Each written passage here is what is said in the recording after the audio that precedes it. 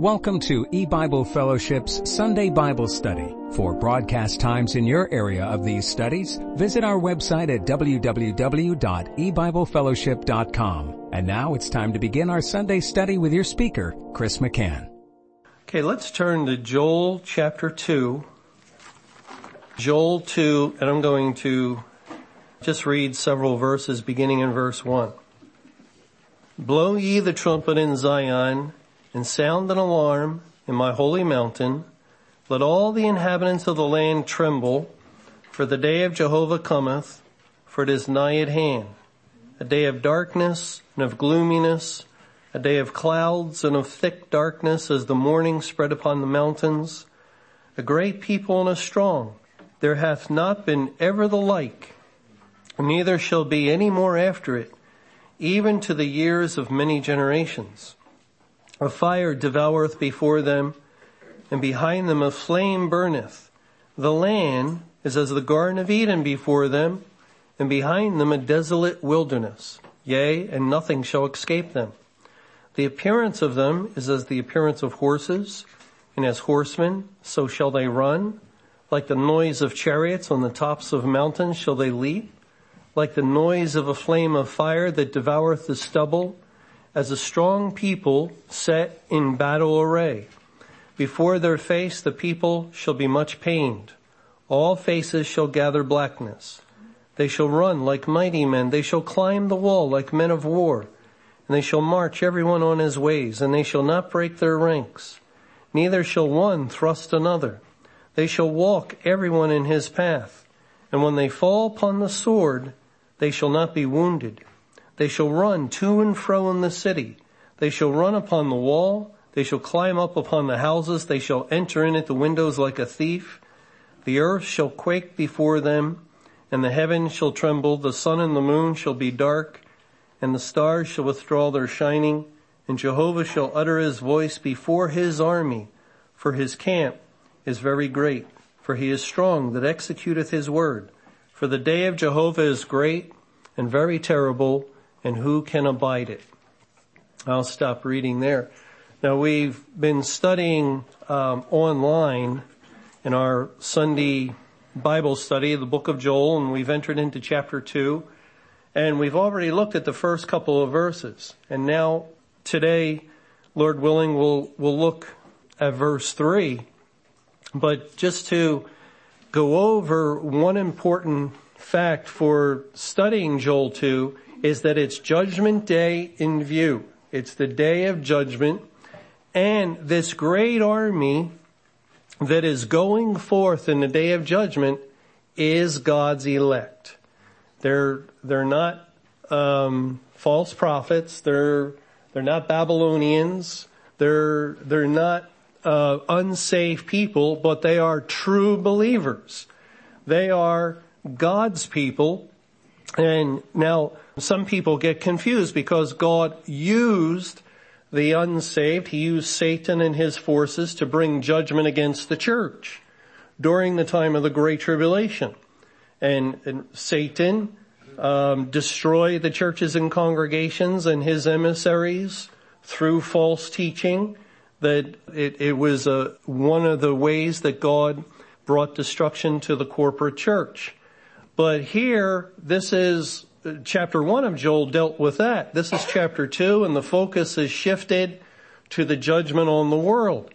And when it comes to the time where God is judging the world, he's not using false prophets. He's not using the unsaved to judge other unsaved. They're all the objects or the targets of his wrath. And it's a different matter. God instead is using his people as an instrument, as a means of judgment. Now, one way to look at that, because of course we don't go around and point the finger at anybody and say, well, you're unsaved and God's judging you. We still, we have no right to do anything like that. The Bible forbids that. There's one God and judge and lawgiver, and only he can judge people. All we do is share what the Bible says. And yet one way, a major way God is using all the elect, not only the ones living, but the ones that have lived and died previously, as one mighty army, one mighty force, is through the fact that he has saved them all. Well, if this were the Lamb's Book of Life, where all the names were recorded of all God's elect, of course there is no such book, it's just a figure the Bible uses, but there's tens of millions, possibly as many as 200 million people that God saved out of the total of mankind. And let's say that's all their names here in this book, and I'm holding up the Bible, and there they are, and all through history God was bringing people into the world who were found in this book and saving them. And then by May 21, 2011, it was like he got to the very last name on the very last page, and he found that person through his word, and that person became saved, and then he completed his salvation program. The last of the elect finally was found, that lost sheep, and that enabled God to shut heaven's door at that point. Why have the door open when it was only open for this great multitude, for all those that God determined to save? That enabled God to put out the light of the gospel. There's no need to send forth the shining light of the gospel into the world to evangelize in order that people might hear and become saved. And the fact that he saved the last one enabled him to bring judgment day to pass. And so we all are instruments, like a weapon in God's hands, because each one of us are one whose name, if we're a child of God, whose name was found in the Lamb's Book of Life. And that makes us part of that mighty army. And so here at the end of verse 2, it says, a great people and a strong, there hath not been ever the like, neither shall be any more after it, even to the years of many generations. So they're called a great people and a strong. Turn back to Genesis 18, and there is a statement made to Abraham concerning his seed, and that would be all of the elect that are saved. Christ as the seed, but we're the heirs in him or through him. It says in Genesis 18, verse 18, seeing that Abraham shall surely become a great and mighty nation, or a great and strong nation, that's the same word as in Joel 2, and all the nations of the earth shall be blessed in him. So the promise to Abraham was that his seed would be as the stars of the heaven for multitude. And they will be a great and strong people. And here in Joel 2, in the middle of the verse 2, a great people and a strong. It is the fulfillment of that promise. Here is the completed seed of all that were to become saved have now become saved. And this army becomes the saints that Christ judges the world with. He comes with how many saints does the Bible say? 10,000. Well, is it 10,000 or thousands? In Jude 14, and Enoch also, the seventh from Adam, prophesied of these, saying, behold, the Lord cometh with 10,000s of his saints. And what does the number 10 represent in the Bible? Completeness. So this is the completeness of all the saints. And who's a saint?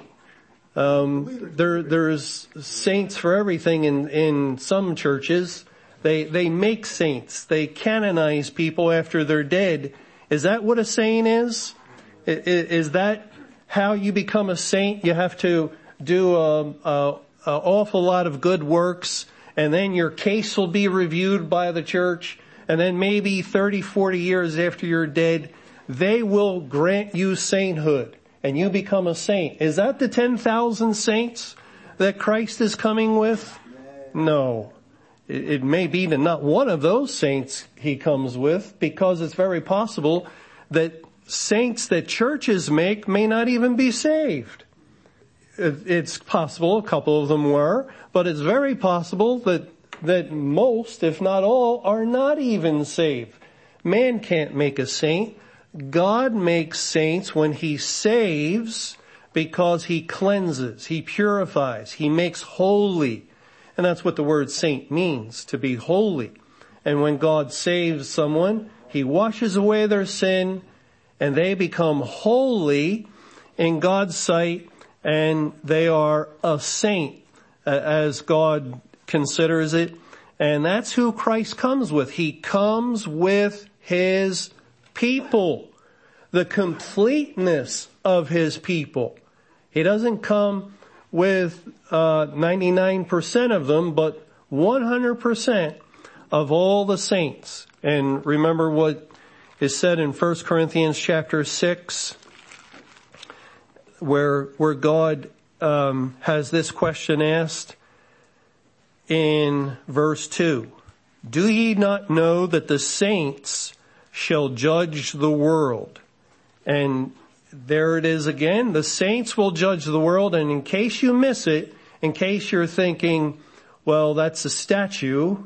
No. And God goes on to say, and if the world shall be judged by you, you're the saint if you're a true believer, if God has saved you. Know ye not that the saints will judge the world? And if the world be judged by you, are ye unworthy to judge the smallest matters? So don't worry about what shirt to put on or what dress to wear or all these little things where God has entrusted to his people the judgment of the world. And of course, judgment is discernment. To be able to understand time and judgment is a judgment. In other words, to understand the churches are under judgment, to understand that the world is under judgment, where God's people begin to see this in the Bible, well then, it is making a decision or having an understanding of what the Bible is saying and making judgment. Well, this is what God is teaching through his word as we follow the Bible's methodology of comparing Scripture with Scripture. So the saints come with Christ. We know that. In Revelation chapter 9, we have locusts that are in view in the day of judgment. And it says in verse 7 concerning the locusts, and the shapes of the locusts were like unto horses prepared unto battle. And their heads were, as it were, crowns like gold. And their faces were as the faces of men. And it goes on, and these locusts are bringing torment for a 5-month period. And it is the same. If you read what is said of the locusts, you'll find similar language that we read in Joel 2 concerning that great and strong people, that mighty army. First of all, it mentions horses. They're like unto horses. And look at Joel 2 verse 5. It speaks of them going forth as horses. And also in Revelation 9, there's a great multitude, 200 million, and they are going forth in a day of judgment, and they are bringing fire and brimstone with them, and that again is God's elect. And then Revelation 19, Revelation 19, verse 14 says, and the armies which were in heaven followed him upon white horses, clothed in fine linen, white and clean, and out of his mouth goeth a sharp sword, that with it he should smite the nations, and he shall rule them with a rod of iron, and he treadeth the winepress of the fierceness and wrath of Almighty God. So there is Christ, the rider on a white horse, and the armies of heaven clothed in fine and white linen, which is the righteousness of saints, the complete number of the saints that we read about in Jude. That's who the armies of heaven are. They are the true believers. All right. So when we have all that information, and then we see how Joel 2 fits with that. And notice as we read through this mighty army was going forth in a very destructive way. And then God made sure we understood when this was taking place in verse 10, when he said, the earth shall quake before them, the heavens shall tremble, the sun and the moon shall be dark, and the stars shall withdraw their shining. And when does that happen? Immediately after the tribulation. And so that places or pinpoints the timing of this judgment as after the tribulation, the beginning of judgment day. Okay, let's look at verse 3 of Joel 2. It says, a fire devoureth before them, and behind them a flame burneth. A fire devours before this mighty army, and also behind them a flame is burning. Turn to Isaiah 30. Isaiah 30. And it says, beginning in verse 27, behold, the name of Jehovah cometh from far, burning with his anger, and the burden thereof is heavy. His lips are full of indignation, and his tongue as a devouring fire, and his breath as an overflowing stream shall reach to the midst of the neck to sift the nations with the sieve of vanity. And there shall be a bridle in the jaws of the people, causing them to err. And then down in verse 30, and Jehovah shall cause his glorious voice to be heard, and shall show the lightning down of his arm with indignation of his anger, and with the flame of a devouring fire, with scattering and tempest and hailstones. And then in verse 33, for Tophet is ordained of old, yea, for the king it is prepared, he has made it deep and large. The pile thereof is fire and much wood. The breath of Jehovah like a stream of brimstone doth kindle it. So we find that same language of a fire devouring, and it's related to the breath of God, to his tongue, which would be the word of God. It's the word of God that is declaring the judgment, revealing the judgment, and the breath of Jehovah like a stream of brimstone. When we think of Judgment Day as being a time of the falling of fire and brimstone, well, here God defines brimstone that it's kindled by the breath of Jehovah. And all scripture is given by inspiration of God. And the word inspiration means God breathed.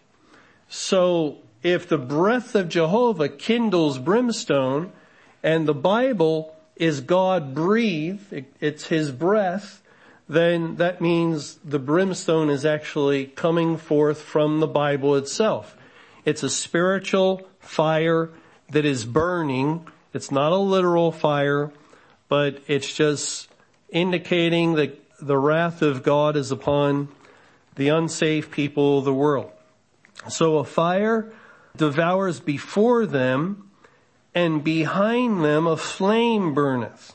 Well, we find the word burneth in Malachi, which is the last book of the Old Testament. Malachi chapter 4, and I'll read the first 3 verses. It says, for behold, the day cometh that shall burn as an oven, and all the proud and all that do wickedly shall be stubble. And the day that cometh shall burn them up, saith Jehovah of hosts, that it shall leave them neither root nor branch. And Jesus is the root of Jesse, and he's also the branch of righteousness. So in both cases, it's saying that God will not leave them Christ or salvation. And then in verse 2, but unto you that fear my name shall the Son of Righteousness arise with healing in his wings, and he shall go forth and grow up as calves of the stall. And ye shall tread down the wicked, for they shall be ashes under the soles of your feet in the day that I shall do this, saith Jehovah of hosts. Now, who's God talking to? To the elect. He's talking to the true believers. It doesn't sound like we're removed from the fight, does it? That we're off over there somewhere away from the battle. No, As a matter of fact, you're going to tread them down, as it says here, ye shall tread down the wicked. And you know the word tread down is only found here, the Hebrew word, which is 6072 in Strong's Concordance. But a word that is derived from this, that is related to this, is found in a couple of places. One is in Joel chapter 1. In verse 5, it says, and this is, it's the identical spelling, identical vowel points, identical consonants, identical word to tread down. In Joel 1 verse 5, awake ye drunkards, and weep and howl, all ye drinkers of wine, because of the new wine. That's the word that is translated as tread down. Because of the new wine, for it is cut off from your mouth. And that makes sense, because how do they make wine? They tread upon it. And so this word is translated as new wine. But notice we normally think of wine as the gospel, as the blood of Christ that relates to salvation. But here, the new wine, for it is cut off from your mouth. It's a very negative association that's being made. Now that same word is also in Joel 3. Now if you would look at the chapter of Joel 3, God speaks of harvest. He then says in verse 15, the sun and the moon shall be darkened. So again, we know the period it's talking about after the tribulation. Then in verse 16, Jehovah also shall roar out of Zion and utter his voice from Jerusalem, and the heavens and the earth shall shake, but Jehovah will be the hope of his people and the strength of the children of Israel. Again, judgment day language. Christ in Zion, the body of believers. He indwells all the elect. Therefore he dwells in Zion. And then verse 17, so shall ye know that I am Jehovah your God, dwelling in Zion, my holy mountain. Then shall Jerusalem be holy, and there shall no strangers pass through her any more. Because everyone to be saved has been saved. There's no more corporate body. There's no more wheat and tares mixed together. It's all just the saints. And then in verse 18, and it shall come to pass in that day that the mountains shall drop down new wine, and the hills shall flow with milk, and all the rivers of Judah shall flow with waters, and a fountain shall come forth out of the house of Jehovah, and shall water the valley of Shittim. And I've read this before, and you look at the context, and it's judgment day, and then God speaks of the mountains dropping down new wine. But what kind of wine? This is the same word that's found in Malachi as tread down the wicked, and there'll be ashes under the soles of your feet. Well, let's look at another place in Isaiah 49. Isaiah 49, verse 26. And I will feed them that oppress thee with their own flesh, and they shall be drunken with their own blood as with sweet wine. And that's the same word again. That's translated as new wine or tread down. They will be drunken with their own blood as with sweet wine. And it seems to be that God is indicating that in the day of judgment, the nature of the gospel changes, because it's no longer a gospel that saves. The evangelization of the world is over. But the word that goes forth into the world is a gospel. It's a word that emphasizes the wrath of God, the judgment of the unsaved, and it's as though this is the sweet wine, this is the new wine of the Word of God during this period of time. As God, in other words, what is God telling us to proclaim? Publish, Babylon is fallen. In Revelation 15, go forth and pour out the vials of the 7 last plagues. This is the sweet wine, as in Revelation 10.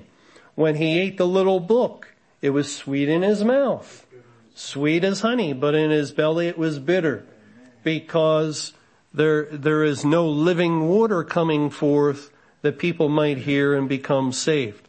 I think that's the idea. And well, let's go back to Malachi 4 verse 3. And you shall tread down the wicked, for they shall be ashes under the soles of your feet in the day that I shall do this, saith Jehovah of hosts. So God says that they're going to be ashes under the soles of your feet. And the word ashes can be found also in Ezekiel 28.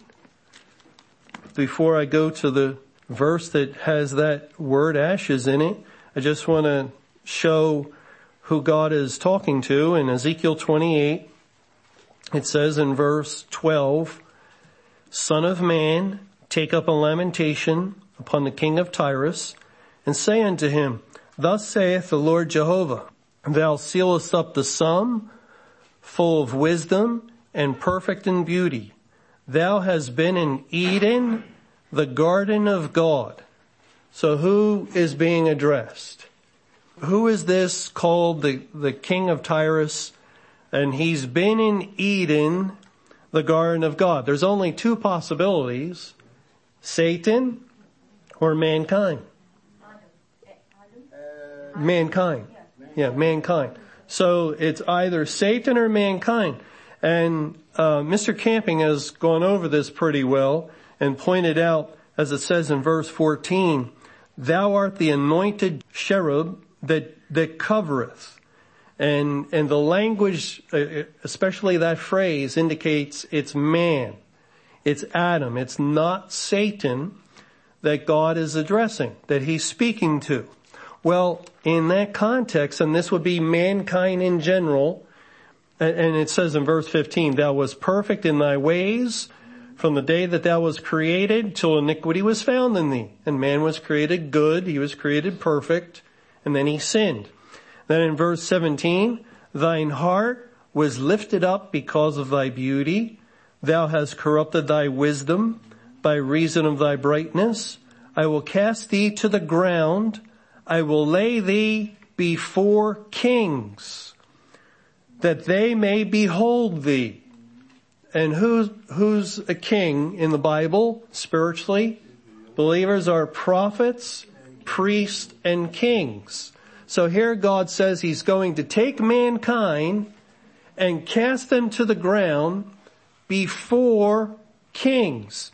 And then it says in verse 18, Thou hast defiled thy sanctuaries by the multitude of thine iniquities, by the iniquity of thy traffic.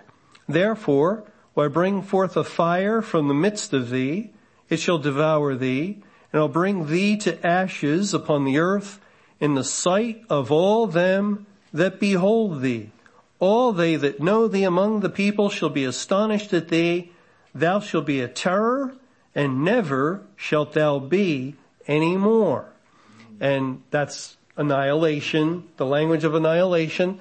So God is saying that he's going to take mankind that was created in his image, perfectly good, without sin, yet has sin, and finally at the end, he's going to cast mankind down, and as he says, I'll bring forth a fire from the midst of thee that will devour thee, and bring thee to ashes upon the earth in the sight of all them that behold thee. And who is beholding them?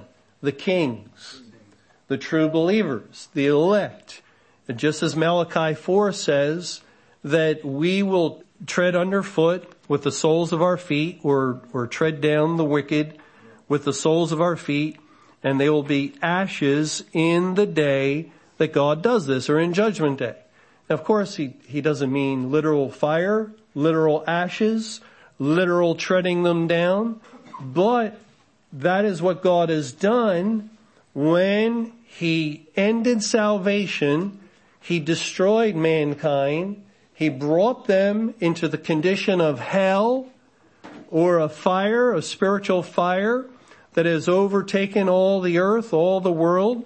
And and we don't see it, but men are burning spiritually, and they have been destroyed like fire destroys something and turns it to ashes. And we are going forth with the Word of God at this time, and really it's as though the unsaved are before us in their destruction, and we're treading upon them. Okay, let's go back to Joel 2, and again in verse 3. A fire devoureth before them, and behind them a flame burneth. The land is as the Garden of Eden before them, and behind them a desolate wilderness. Yea, and nothing shall escape them. Now when we had our children and they were little, and they would wake up on a Saturday morning and go forth through the house, and it was like havoc and destruction. But here God is speaking of the world, and he's saying it's like the Garden of Eden before them, and behind them, though, once they go through it, it's a desolate wilderness because of the fire is burning everything up. It's destroying everything, and it leaves a wasteland, as Robert was mentioning in his study earlier. It's a spiritual wilderness in the world when there is no salvation. Let's think about the Garden of Eden. First of all, notice what God says in Isaiah 51 and verse 3. For Jehovah shall comfort Zion, he will comfort all her waste places, and he will make her wilderness like Eden, and her desert like the garden of Jehovah. Joy and gladness shall be found therein, thanksgiving and the voice of melody. And again, Zion would be Jerusalem, or the body of believers. And here it says God will comfort her and turn the wilderness to Eden. And that's what salvation does, or what salvation accomplishes. It turns the wilderness of this world, or the wilderness of an individual, into something like the Garden of Eden. In Jeremiah chapter 31, beginning in verse 10, it says there, hear the word of Jehovah, O ye nations, and declare it in the isles afar off, and say, he that scattered Israel will gather him and keep him, as a shepherd doth his flock. For Jehovah hath redeemed Jacob, and ransomed him from the hand of him that was stronger than he. Therefore they shall come and sing in the height of Zion, and shall flow together to the goodness of Jehovah, for wheat and for wine and for oil and for the young of the flock and of the herd, and their soul shall be as a watered garden, and they shall not sorrow any more at all. And here God is speaking of their soul as a watered garden, and that is basically what Eden was. If we go to Genesis 13, Genesis chapter 13, it says in verse 10, and Lot lifted up his eyes and beheld all the plain of Jordan, that it was well watered everywhere, before Jehovah destroyed Sodom and Gomorrah, even as the garden of Jehovah, like the land of Egypt, as thou comest unto Zoar. So the plain of Jordan, which was in the area of Sodom and Gomorrah, was well watered, and it was like the garden of Jehovah, and the garden of Jehovah is Eden. If we go back to Genesis chapter 2 and look at verse 10 of Genesis 2. Well, verse 8, first of all, says, and Jehovah God planted a garden eastward in Eden, and there he put the man whom he had formed. And then verse 10, and a river went out of Eden to water the garden, and from thence it was parted and became into four heads. The name of the first is Pison. That is it which compasseth the whole land of Havilah, where there is gold, and the gold of that land is good. There is Bedulun and the onyx stone. And the name of the second river is Gihon. The same is it that compasseth the whole land of Ethiopia. And the name of the third river is Hiddekel. That is it which goeth toward the east of Assyria. And the fourth river is Euphrates. And Jehovah God took the man and put him into the Garden of Eden to dress it and to keep it. So Eden was well watered. There was one main river that broke off into four, and four would point to the entire extension, the furthest reach of Eden. Everything in Eden was covered by the water. And so when God speaks of something that is well watered, as he says that their soul is as a watered garden, as he did in Jeremiah 31, he's really making the statement that they have been restored or returned to the Garden of Eden. And that's what salvation does. That is what eternity future is going to bring to pass, isn't it? That's why God says in Revelation 22, in the first few verses there, Revelation 22 verse 1, and he showed me a pure river of water of life. So there's the water that will well water the new heaven and new earth, clear as crystal, proceeding out of the throne of God and of the Lamb, in the midst of the street of it, and on either side of the river was there the tree of life, which bare 12 manner of fruits and yielded her fruit every month, and the leaves of the tree were for the healing of the nations. Now, when's the last time we read about the tree of life? Where was it? In the Garden of Eden.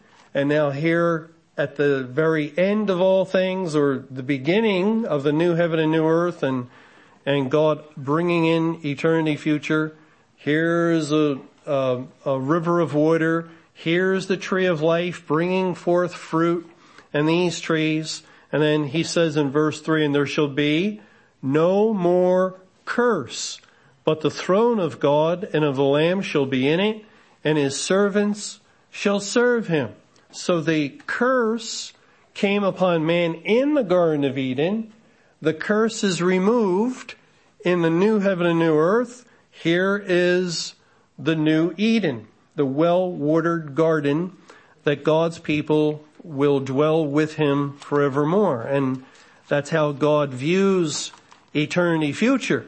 But not for the unsaved people. They lost Eden. Mankind lost the garden when they fell into sin. And here in Joel 2 verse 3, the land is as the Garden of Eden before them, and behind them a desolate wilderness. Yea, and nothing shall escape them. So the fire burns up this beautiful, well-watered garden. Now, it's speaking of the earth. It's speaking of the world. Why would God view anything on this world as Eden, or typify it as Eden? Because in the time leading up to Judgment Day, to May 21, 2011, the gospel water went out into the world, and the whole earth was well watered. The knowledge of the Lord covered the earth as the waters cover the sea. The message of Judgment Day was broadcast into all the nations, all over the earth, and so in a sense, in just a figure, that turned this world outside of the church into a well-watered place. But now the waters are not going to help, and the fruitfulness is gone. Eden is being destroyed by this flame of fire, by God's wrath. And nothing will escape them. The word escape relates to salvation. If we go to Romans 2:3, or it relates to God's judgment and the lack of salvation. In Romans 2 verse 3, and thinkest thou this, O man, that judgest them which do such things, and doest the same, that thou shalt escape the judgment of God? If you do not escape the judgment of God, then you will experience the judgment of God. You will fall under his wrath. In 1 Thessalonians 5, the Lord says in verse 3, for when they shall say peace and safety, then sudden destruction cometh, upon them as travail upon a woman with child, and they shall not escape. And it's a sure judgment that the unsaved will experience. No one is going to get away from God. No one's going to get out from under his wrath. And certainly no one will be saved in the day of his fierce anger. Let's just look at one last verse in Jeremiah 50. Jeremiah 50. And it says in verse 24, I have laid a snare for thee, and thou art also taken, O Babylon, and thou wast not aware. Thou art found and also caught, because thou hast striven against Jehovah. Jehovah has opened his armory and has brought forth the weapons of his indignation. For this is the work of the Lord Jehovah of hosts in the land of the Chaldeans. Come against her from the utmost border. Open her storehouses, cast her up as heaps, and destroy her utterly. Let nothing of her be left. Slay all her bullocks, let them go down to the slaughter. Woe unto them, for their day is come, the time of their visitation. The voice of them that flee and escape out of the land of Babylon, to declare in Zion the vengeance of Jehovah our God, the vengeance of his temple. Call together the archers against Babylon, all ye that bend the bow, camp against it round about, let none thereof escape. Recompense her according to her work, according to all that she has done, do unto her. For she has been proud against Jehovah, against the Holy One of Israel. So the Lord, first of all, speaks of the voice of them that flee and escape, which would be salvation, God's elect, and it's their voice because they're sharing the things that the Bible says. And then he refers to those, to the Babylonians, and he says, let none thereof escape. There is no salvation. There is no getting away from God's wrath. Okay, we'll stop here, and Lord willing, we'll pick up the study in Joel chapter 2 next week in our online Sunday fellowship. But let's close with a word of prayer.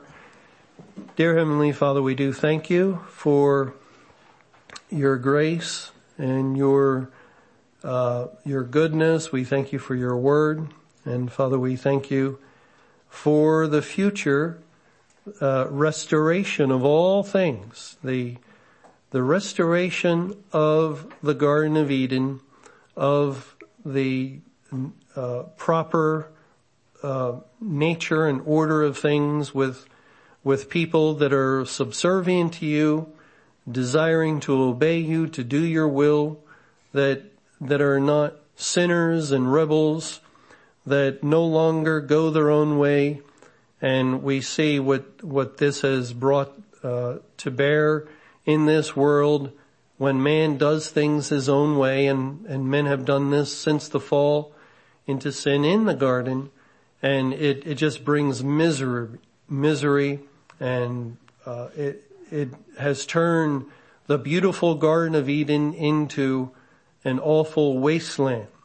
And Father, we look forward with great expectation to the time when the Garden of Eden is restored and you are with us, dwelling with us, and there's no more sin, no more sorrow, no more death, no more curse of any kind.